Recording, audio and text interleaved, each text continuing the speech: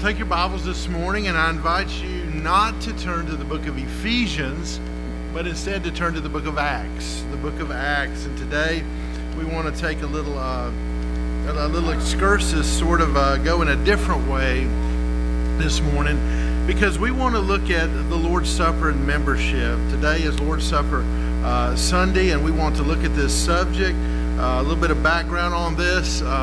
Marvin and myself, and also Mike Thompson, we've been studying this subject for about 8 months. There was a pastoral question, a pastoral concern that came up with a very, very dear couple whom we love, and so it spurred us into studying this and looking at this.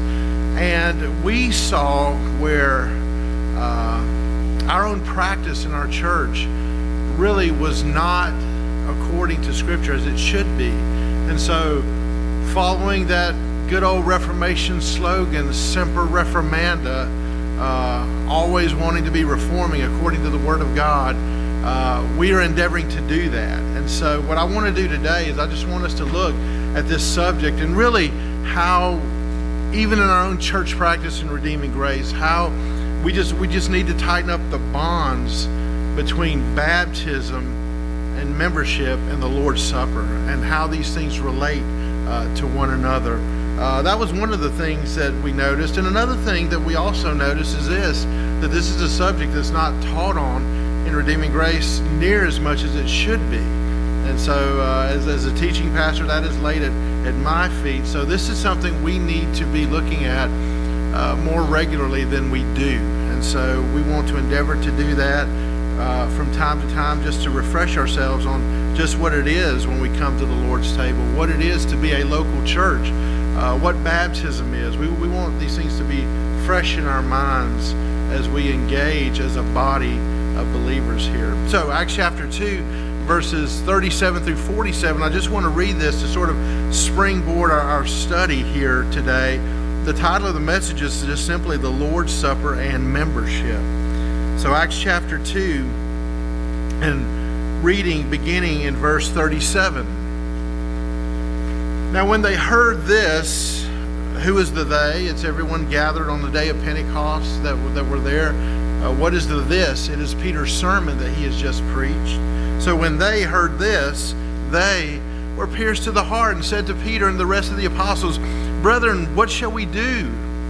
Peter said to them, "Repent, and each of you be baptized in the name of Jesus Christ for the forgiveness," or we could say because of the forgiveness of your sins, "and you will receive the gift of the Holy Spirit. For the promise is for you and your children and for all who are far off, as many as the Lord our God will call to himself." Any and all whom the Lord will call off. Christian families, their children, strangers who are even outside of the church, outside of Christian families, whomever the Lord will call to himself, this gospel promise is for them. Verse 40, and with many other words he solemnly testified and kept on exhorting them, saying, "Be saved from this perverse generation." So then those who had received his word were baptized, and that day there were added about 3,000 souls. They were continually devoting themselves to the apostles' teaching and to fellowship and to the breaking of bread and to prayer. Everyone kept feeling a sense of awe, and many wonders and signs were taking place through the apostles, and all those who had believed were together and had all things in common. And they began selling their property and possessions and were sharing them with all as anyone might have need. Day by day, continuing with one mind in the temple and breaking bread from house to house, they were taking their meals together with gladness and sincerity of heart, praising God and having favor with all the people. And the Lord was adding to their number, day by day, those who were being saved. I want to begin with somewhat of an illustration this morning as we begin looking at this about togetherness and what it means to be together, and who we are as an identity. And sort of, we want to think about these things with maybe some other things that might help us. So when you think about your family, I mean, when you get together with your family, as many of you probably will, we've got Thanksgiving coming up, and so there probably will be gatherings where families will get together. And some of you all have much of your family here, many of your family, extended relatives. And so you may have at your Thanksgiving meal aunts and uncles getting together. You may have grandparents. You may have cousins. You may have even more than that. So what do you do with them? When you all get together as a family, what do you do? Well, you do family things. You do whatever your family does. And some of us from the outside of your family, we may look at what you do when your family gets together. We may think, well, that's kind of a weird thing to do, or my family doesn't do that. So what are the things when you get together? Families have family traditions, and usually, when they do get together on an occasion like Thanksgiving, they're doing those family tradition things. They may sit around. It may be all the time that when families get together, they eventually talk about politics. Maybe maybe they spill over and start arguing. Doing your family things. Maybe you know that, hey, when we get together as a family, there's always going to be good food involved. And so your family will come together at a common table, and they'll share together. So when you get together as a family, what type of stuff do? You do family stuff. And it looks a lot different than when you get together with your fellow work staff or your employer at work, right? I mean, when your boss calls a staff meeting, what do? You do job stuff, right? You do things that you do at work. You do work stuff. And so there's a particular thing you're going to do when you get together with your family. There's another thing you're going to do because you're an employee when you get together with those at work. I think if I remember right, we had a group up here at church on a couple of Saturdays ago who were quilting, okay? So what did that group do when they got together? Well, they did whatever quilting stuff is, whatever that looks like. That's what they did. They got together. They got together for that express purpose. They were that group. And so the point is just simply this, that when different people get together, they usually have a reason for coming together. And then what they usually do is the result of that. It's the result of who is coming together and why they're coming together. So families do family things. Companies do company things. Yesterday was filled with college football. Football teams get together, and guess what they do? They do football stuff, together. And so they do those things. Sporting teams get together, they do sporting stuff. So now when we get together, when the family of God comes together, what does it do? Well, when the family of God comes together, we do family of God stuff, right? We do Christian things. We do things that represent our identity. We do things that say, this is who we are, and this is what we do. And that's what happens. So groups act in those ways. Groups act in ways that identify their identity.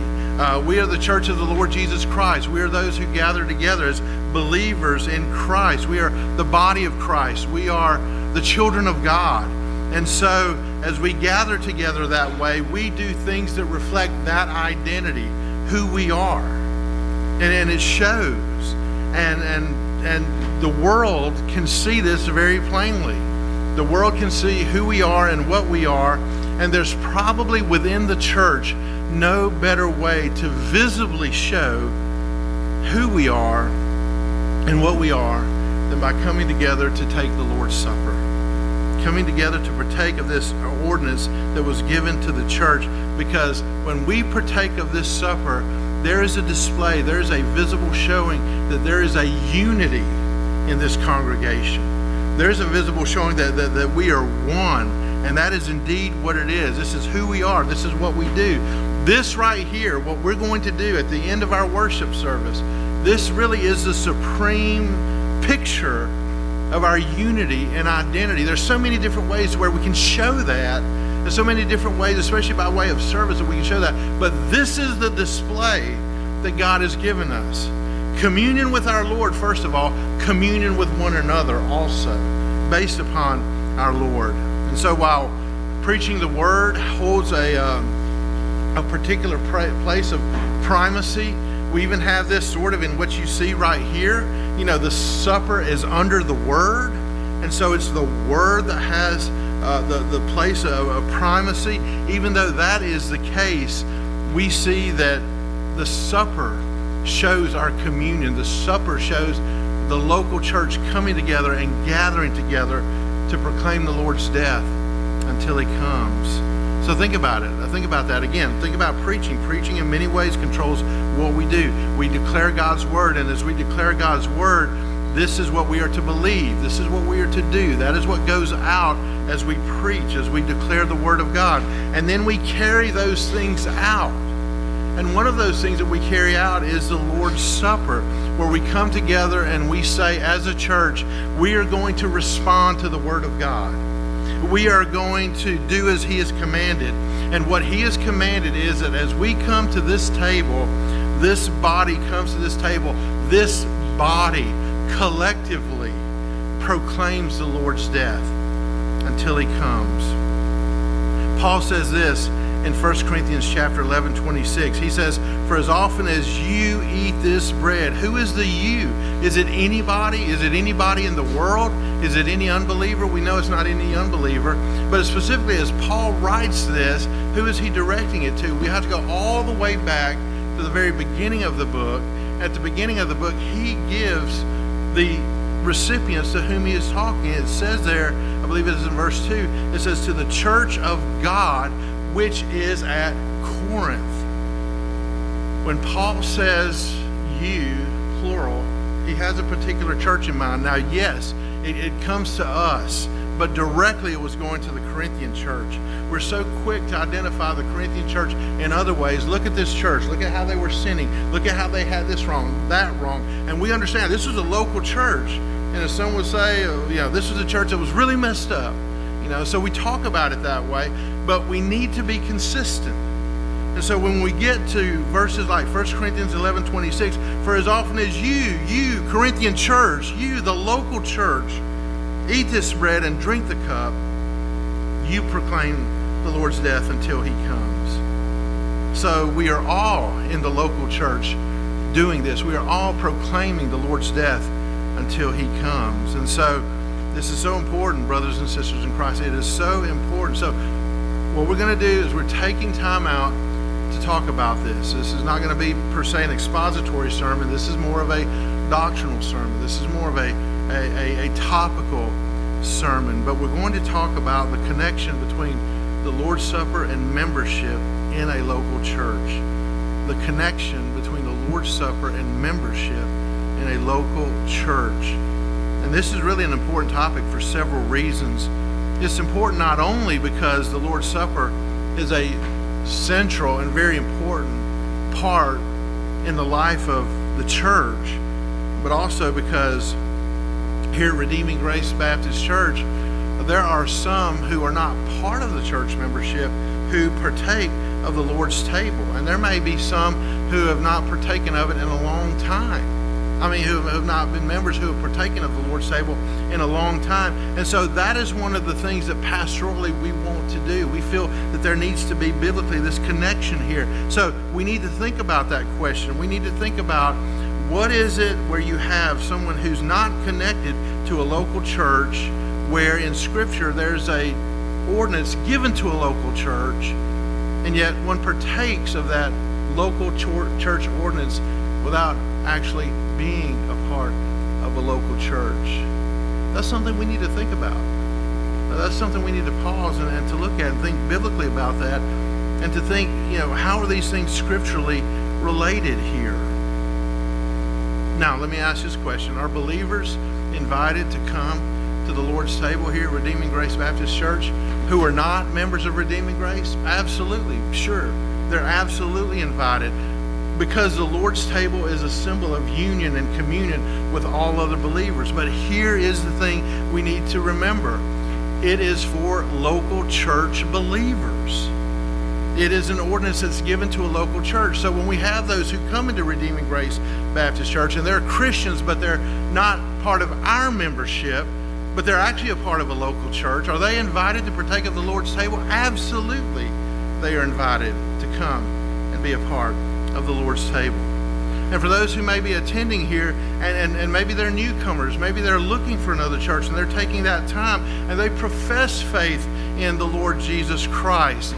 We want to invite them as well to the Lord's table, because we want them to have an open way to the Lord's table, understanding that they are on their way to membership. They are a member of a local church. They're on their way to membership in a new church. They're looking. It takes time. It takes time to see where God would have them land in a particular church. So again, that is intended to be an encouragement and a source of help for those who are moving towards church membership and who are moving towards being an official part of a local church. But here's the question, and this has been a historical question in many churches. But here's the question. I'm going to read it straight out of my notes because I want to get this question right, because it's very important. And here it is. What happens when someone starts to partake of all the benefits of the church without ever making an officially recognized commitment to the church?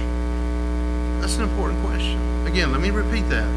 What happens when someone starts to partake of all the benefits of the church without ever making an officially recognized commitment to the church? There's a disconnect there. Something is not adding up there that ought to be adding up.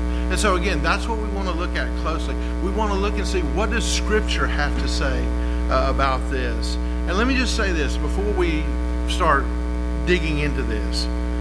As we look at this, we have to be very, very careful, because we need to understand the whole point of this is not to shame anyone. It's not in that sense to sort of out anyone, not in the least bit.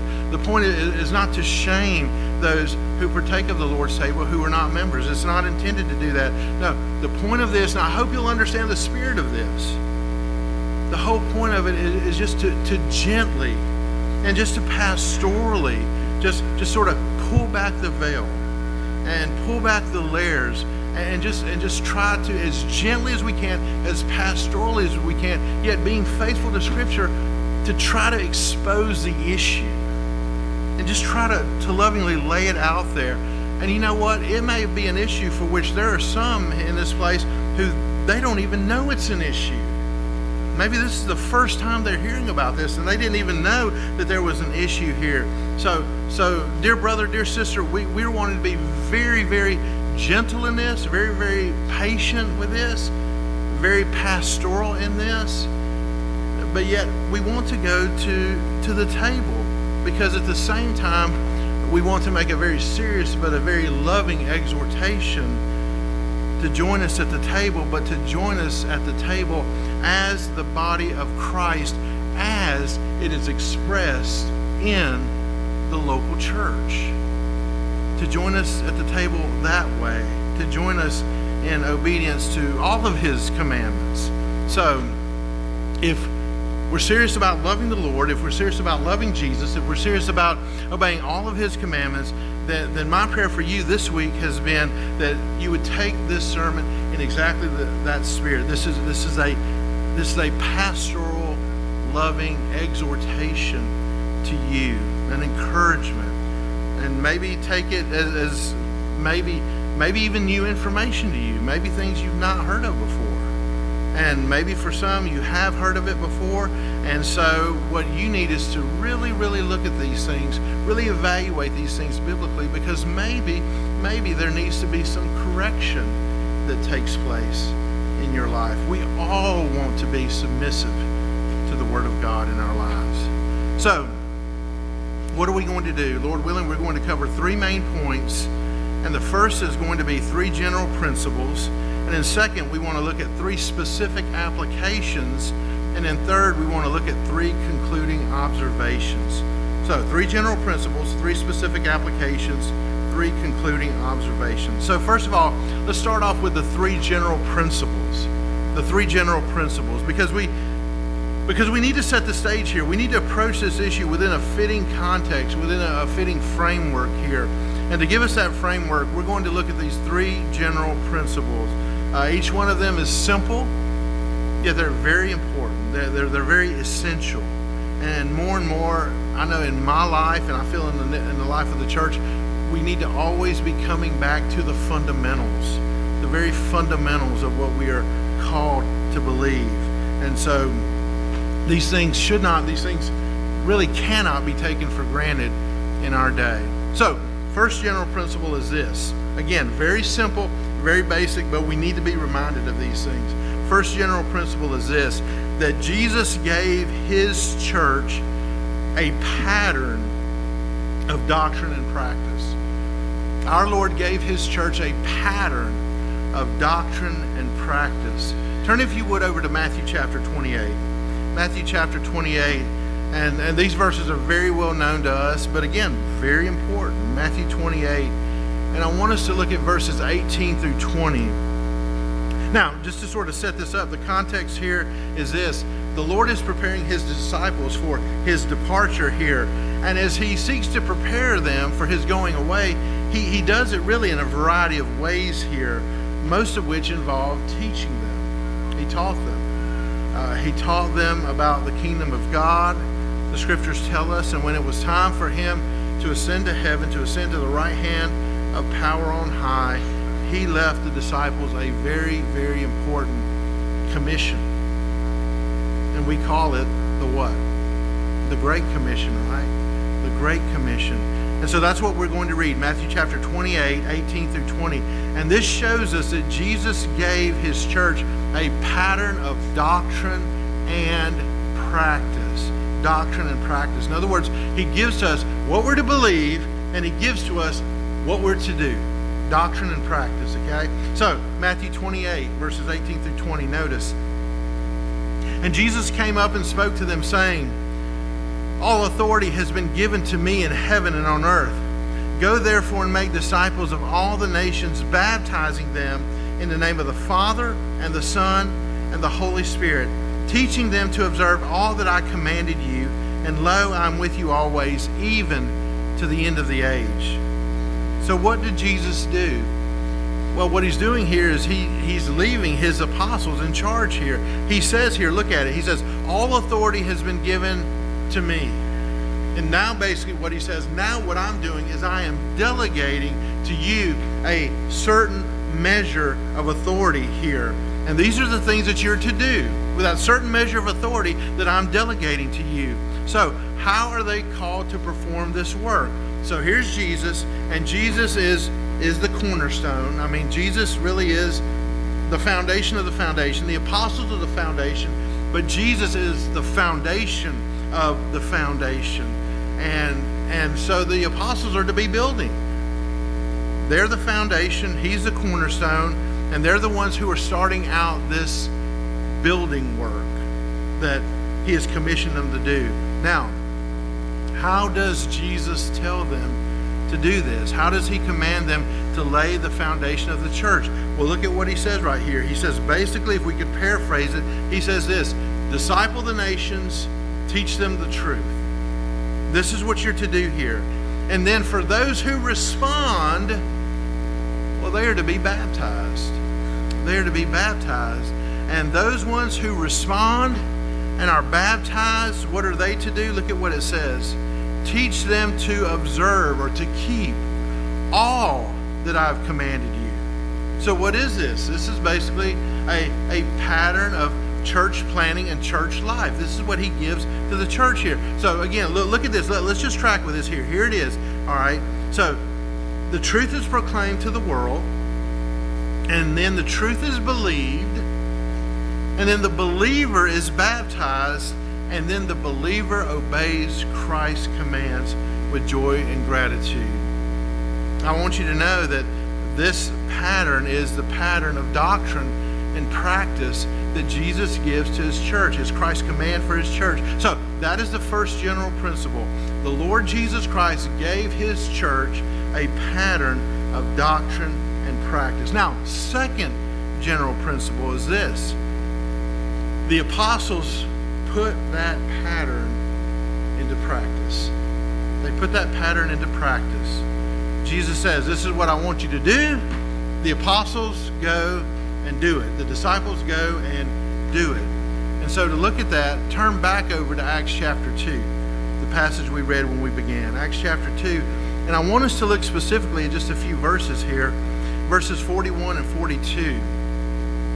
Because when Jesus commissions the apostles, and as I said before, he ascends to heaven to sit at the right hand of glory, right hand of the Father on high.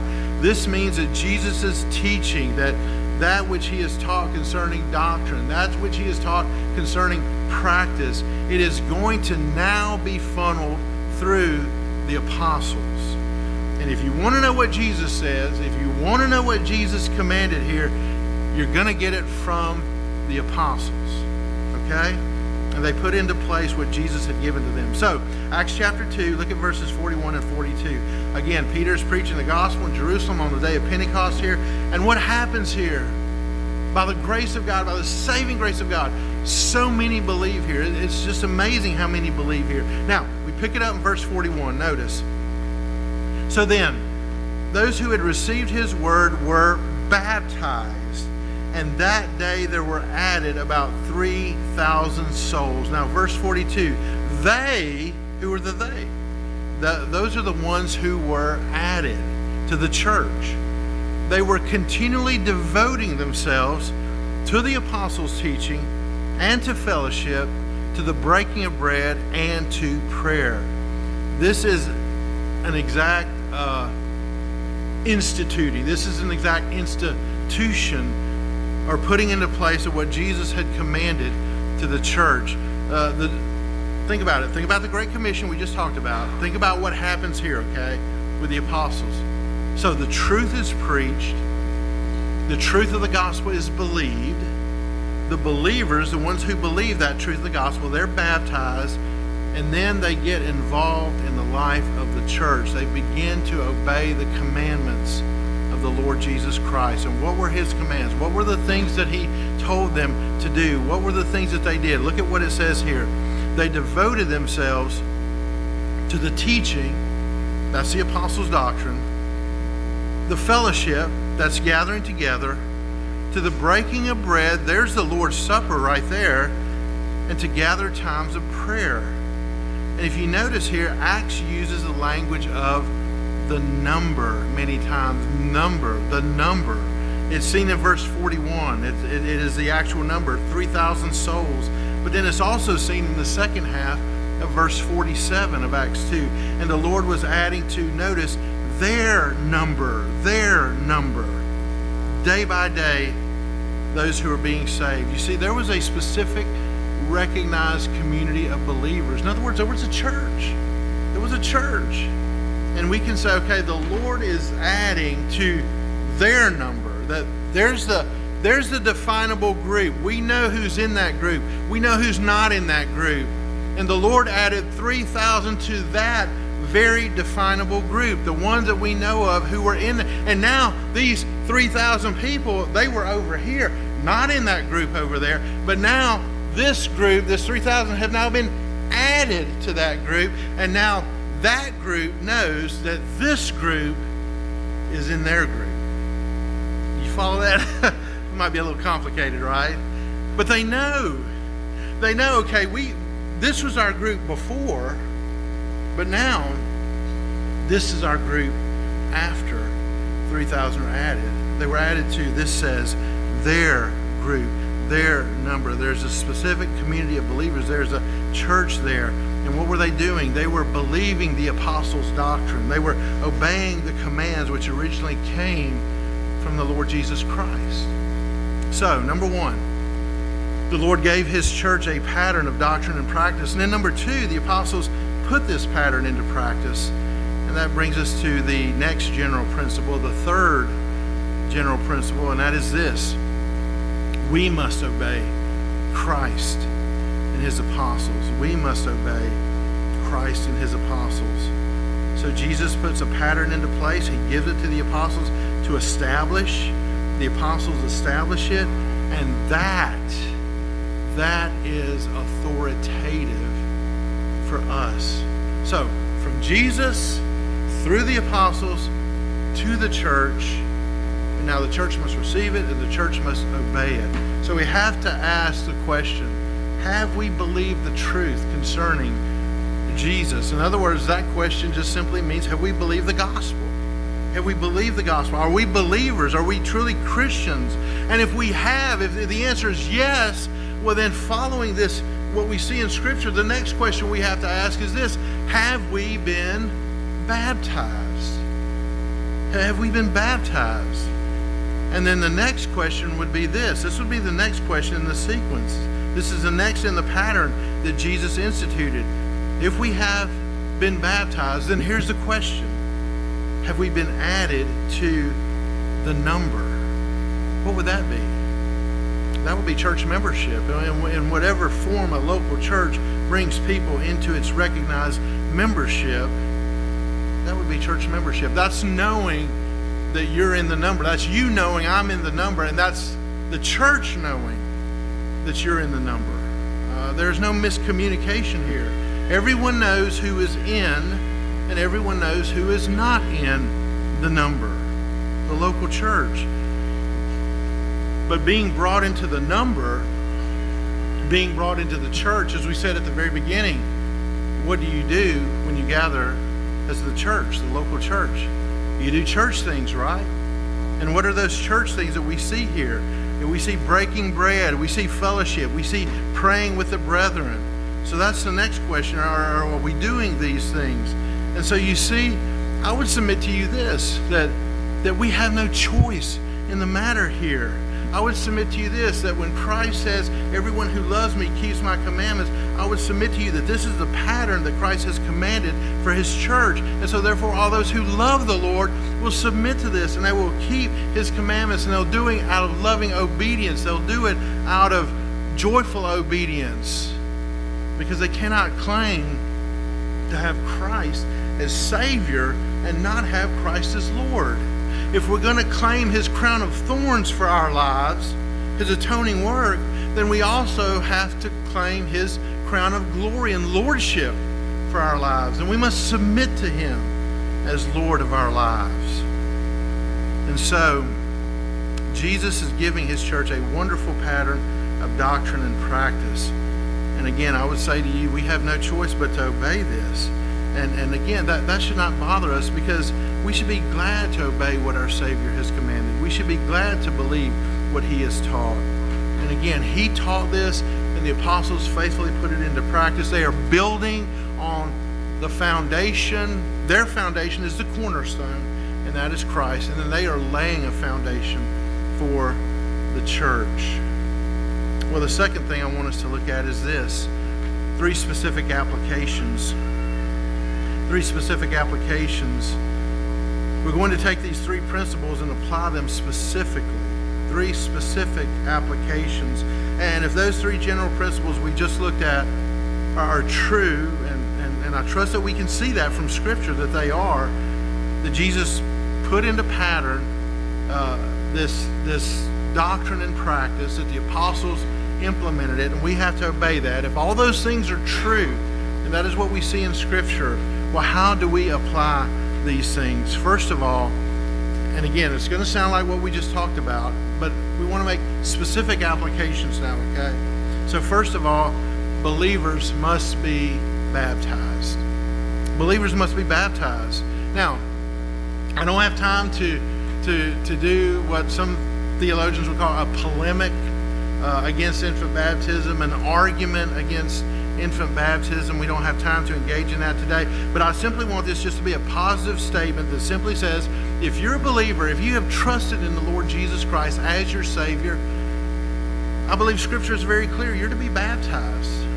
You are to be baptized. Our Lord commanded the apostles to take the truth to the nations, to make them disciples, and when they respond in saving faith, thus making them the disciples of the Lord Jesus Christ here, they are to be baptized. They're to be baptized. So, if apostolic doctrine comes to you, and you say, I believe that, I believe the gospel, I believe those things, and then the practice of the disciples, putting into that practice what the Lord has taught, which is baptism of disciples. Go and make all disciples, doing what? baptizing them in the name of the Lord Jesus Christ. And if you say, oh no, baptism, no, I don't want to do that. Well, the question is, why not? Why wouldn't you want to do that? If you believe in the Lord Jesus Christ, don't you want to confess Him publicly and in the waters of baptism? You see, any other thing really just wouldn't make any sense. Baptism naturally flows from accepting the gospel and believing the gospel, believing the word. And in the testimony of Acts, we've seen this. We've seen this very thing happening, that those who received the word, those who trusted in the gospel, they're baptized. And then we see it happening over and over again to the glory of God in the pages of Scripture. This is what happens. And so baptism is that public profession of faith. God has given you a way to go public with what God has done in your life, and that way is baptism. It is baptism. It is a statement that God has caused you to be born again. Look at me. I'm being baptized. The baptism is communicating this message. I'm a new creature because of what God has done. And so that is what baptism does.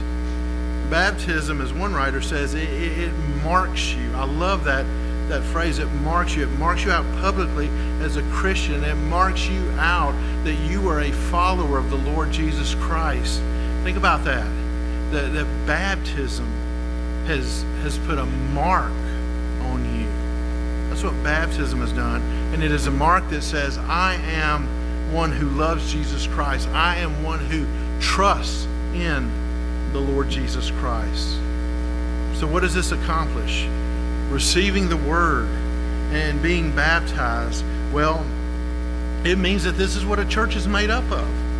A local church is made up of people who have publicly professed faith in the Lord Jesus Christ. Listen, a church isn't made up of sort of people with secret certificates. We don't go off in a closed room and kind of do some type of initiation or something like that. We don't have anonymous individuals in the church. We don't have any of that. I heard an excellent lecture a couple of weeks ago about cults, and that's actually in the very name of the cult. You think about the word cult or the word occult, and it means hidden.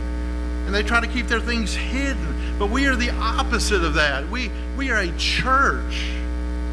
And as a church, we confess the things that we believe. We hold them openly. We say, hey, listen, here's our confession of faith. Here's what we believe as a group, as a body that is covenanted together. And then you individually, as a member, say, yes, this is what I believe right here.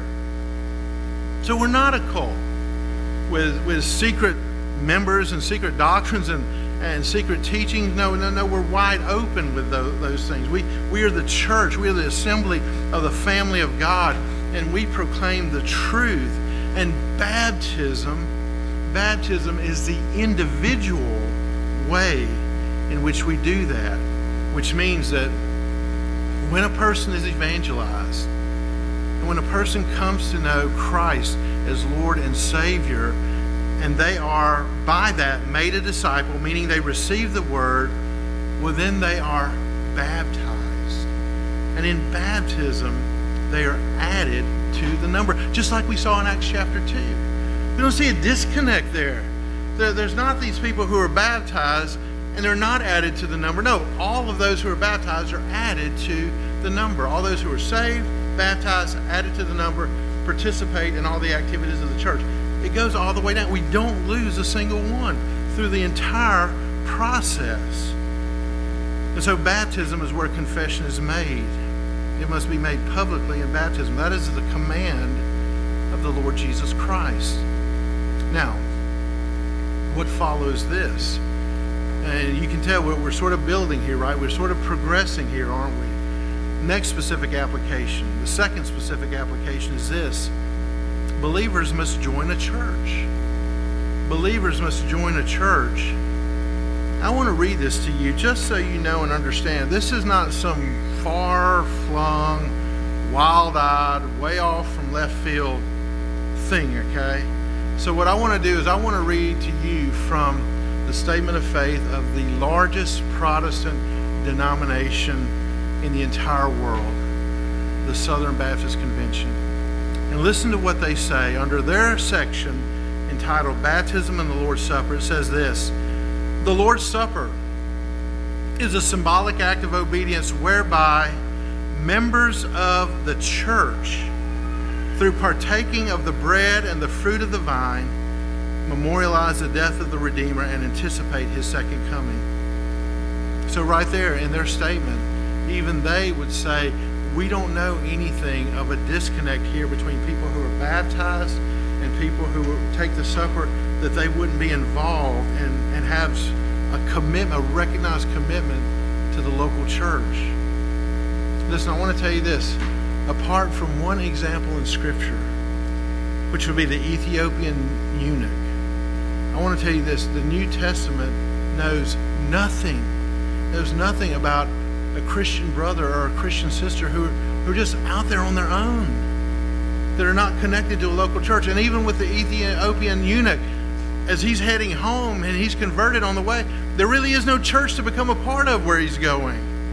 So there's got to be some organization. A church has to be constituted. A church has to be planted. And then, of course, the assumption is he became a recognized part of that church. So why do I say this? Why do I say believers must join a church? And where do we get the idea of having an official church membership from the Bible? I mean, many people have asked these questions all throughout the history of the church. So what I want us to do is think about the framework that we have established here, that we have to obey all of Christ's commandments that he has mediated to us through the apostles. I mean, I think that's a given, right? I mean, we can all agree on that. Do we not have to obey Christ's commandments? We could all say amen to that, right? And if you can't, we probably need to talk, you know. But of course, Christ commands his people we obey his commandments. And so then, if we can demonstrate from the Word of God that we have been commanded to join a local church, well, then really there's not any debate, is there? So really the question is this: is there that type of command that we see in the Word of God? Do we see that come out of the pages of Scripture? So consider just a few things with me. First of all, I would submit to you this, that when we're talking about baptism presupposes joining a body. Baptism presupposes joining a community. So if all believers must be baptized, and if this, as I said before, if this marks us out as visible Christians, if baptism is me going public, and this marks me out publicly, so that now you know and everyone else knows that I am a follower of the Lord Jesus Christ, and this is the thing that Christ has given me to show that and to display that, well then, isn't that marking me out as being now a part of an official number of Jesus followers, an official number of Christians, if we could say it that way? Again, we read over and over in Scripture, added to their number, added to the number, added to the number. And so when we say that, it presupposes that there's a visible number that is there, in which they're getting added to a definable, visible community of people who have professed faith in Jesus Christ. So yes, that is the case there. So then I would ask you this question: are you willing to visibly join that community through baptism? That really is the question. Are you willing to join that numbered community, that identifiable community, that visible community? Are you willing to join that community by confessing Jesus publicly in baptism? Because believers must do that. It presupposes that there is this community of believers. It presupposes that we're joining this visibly defined body of believers. It marks us out, baptism, visibly speaking. So the first thing that shows us this command of baptism, joining a body, is we see it in baptism. Baptism is actually marking us out to be a part of a body.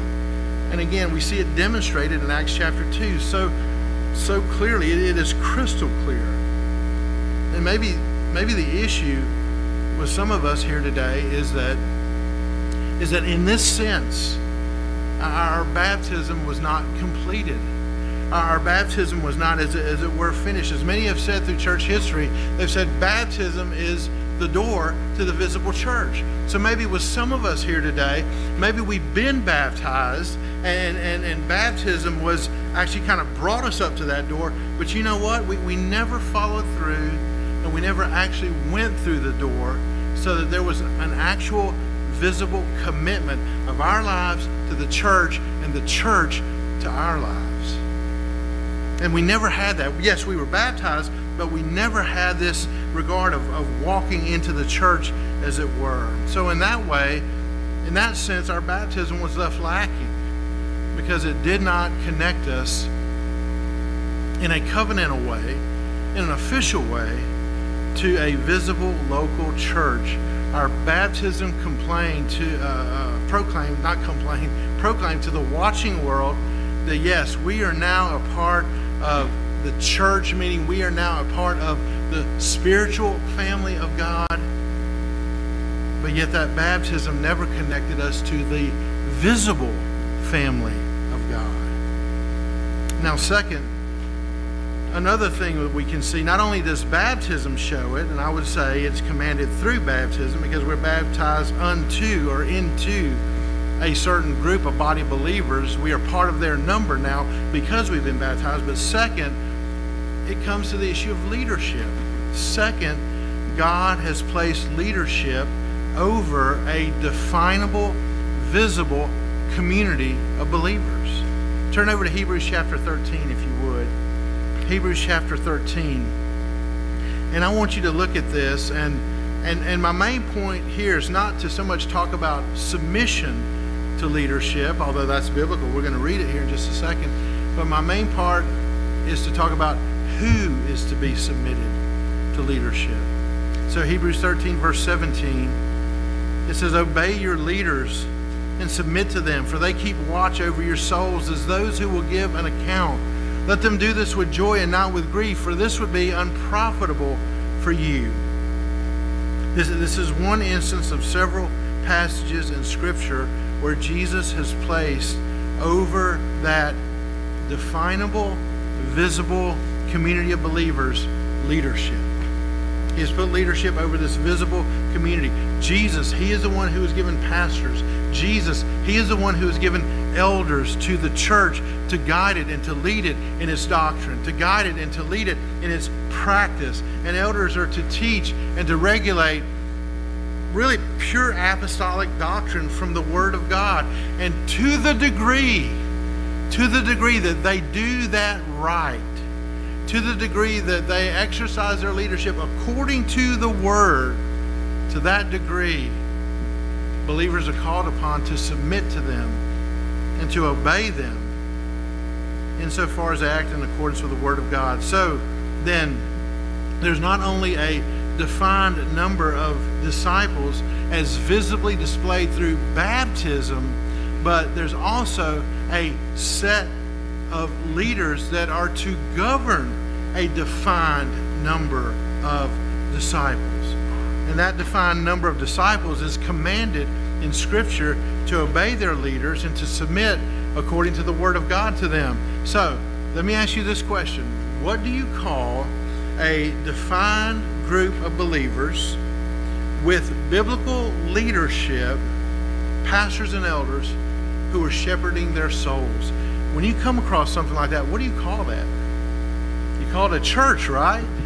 I mean, that is a church right there. It's a church with members and pastors. And we could also add deacons to this as well with other scripture passages. So you see, we are obligated both to be baptized and to be in submission to the faithful leadership of elders and pastors in the church as they are faithful to the Word. We are to be submitted to their leadership. We could also look at passages where Paul commands Titus to appoint elders in every town.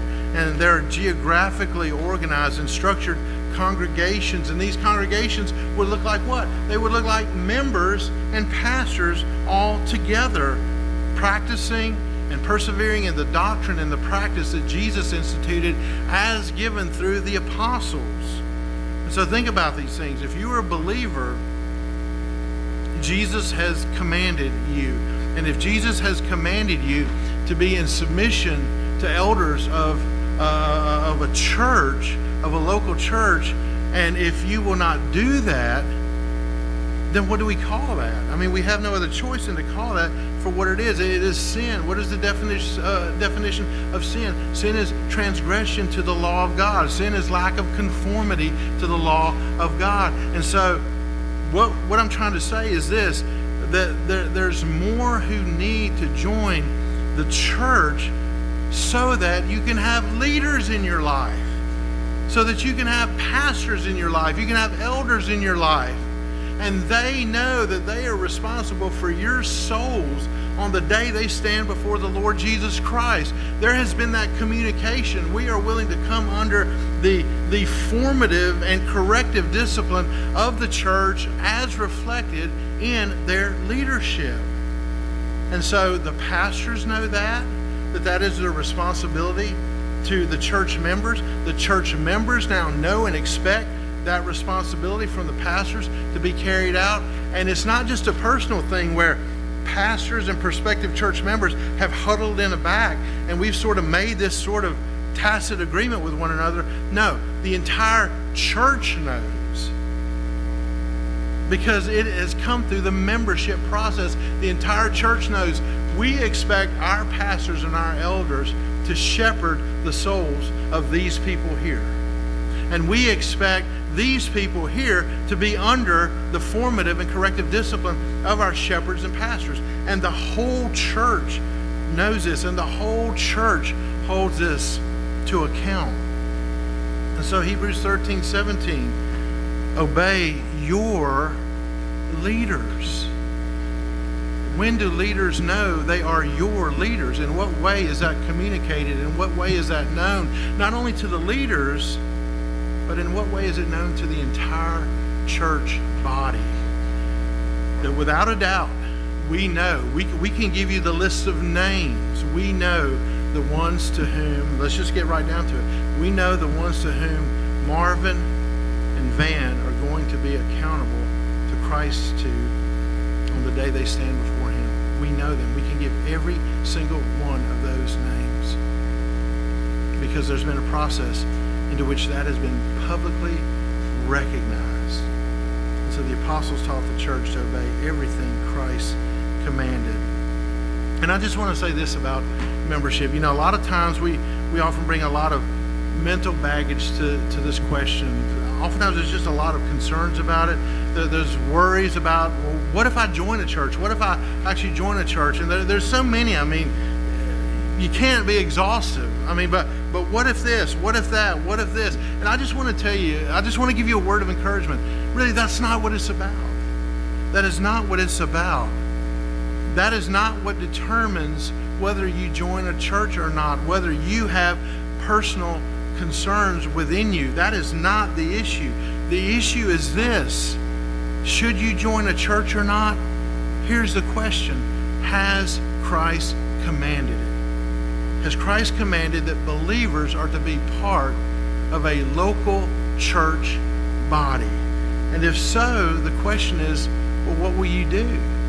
And sure, I'm not saying that there's not a lot of questions as far as looking for the church that God would have you be in. As far as committing it, there are a lot of questions there. And it should be done very carefully, that process. Carefully and prayerfully and investigatively, knowing what the church believes. So I'm not saying that, but I'm just saying this: when it comes down to the fact of should I be a church member, the question is, Christ has commanded it. So don't put all the what ifs in front of the question of should I be a church member. Don't put all the concerns in front of that. The clear teaching of Scripture, I would submit to you, is that the Lord Jesus Christ would have you to be a visible part of a visible community of believers. Now let me just give you one duty here before we go to the last point. Third specific application here. And this is the reason why membership is such a privilege and such a blessing. And it relates to what we're going to do today. third, believers must partake of the Lord's Supper. Believers must partake of the Lord's Supper. I would just ask you this question. Do you want to join the church? Do you want to join the local church in proclaiming the Lord's death until He comes? Not to do it outside of the local church, not to try to do it alongside of the visible local church, but to do it as one who is a recognized part of being in the local church. Do you want to proclaim Christ's death until He comes with the gathered, confessing community of believers of God, being in the church, being part of the covenant family of God? Do you want to join the church, the covenant family of God, in coming together and saying, this is Christ's body, which is broken for us here. This is His spilled blood, which is poured out for the remission and for the forgiveness of our sins? Do you want to say that with the church and being in the church? And my question would be this: if you're a believer in the Lord Jesus Christ, how could you not want to say that from the context of being inside the local church, being committed to the local church? Remember, from the very beginning, families get together to do family things. Football teams get together to do football things. Sports teams get together to do sports things. Companies get together to do company things. And the covenanted body of believers come together, the church family, to do church things. And that's exactly what we do. We proclaim the Lord's death until He comes. We enjoy the Lord's Supper. We put the gospel before our eyes visibly, and we partake of it. And by faith, we are fed spiritually, and we are reassured of the promises of God through the physical means of grace that He has given us here, to once again reaffirm that promise that yes, we have eternal life. Yes, our sins are covered under the blood of Christ. Yes, these promises are just as real as this bread we're partaking of and as the fruit of the vine we're going to drink. These promises are given to us. And so you see, we have to do all that Christ has commanded us to do. So with that foundation work laid, let's return to the issue that we're trying to fix. So who is welcome to the table? Well, it's Christ's people. Christ's people are welcome to the table. And who are Christ's people? They are those who have believed the gospel. They are those who have been baptized.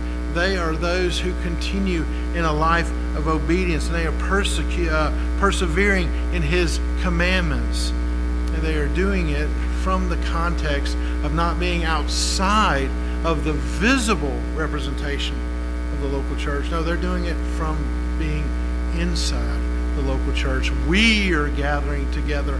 We are having communion together. We are a local body of the Lord Jesus Christ. So we'll finish with this: 3 universal invitations. 3 universal invitations. Number 1, the most basic, is this: believe in the Lord Jesus Christ. Believe in Christ. Everything begins here. Every last person in this place and beyond this place is a sinful creature, born in sin and having sin. And as you see, it's that we are to throw ourselves in faith upon Jesus Christ. It is Christ who saves us. And so we have to believe upon Him. We have to be saved. We have to trust in Him, so that when it comes that day that we stand before Him in judgment, that it is not us standing in our own merits and in our own goodness, because there is no goodness, right? No, we are standing in the goodness and the merits of the Lord Jesus Christ.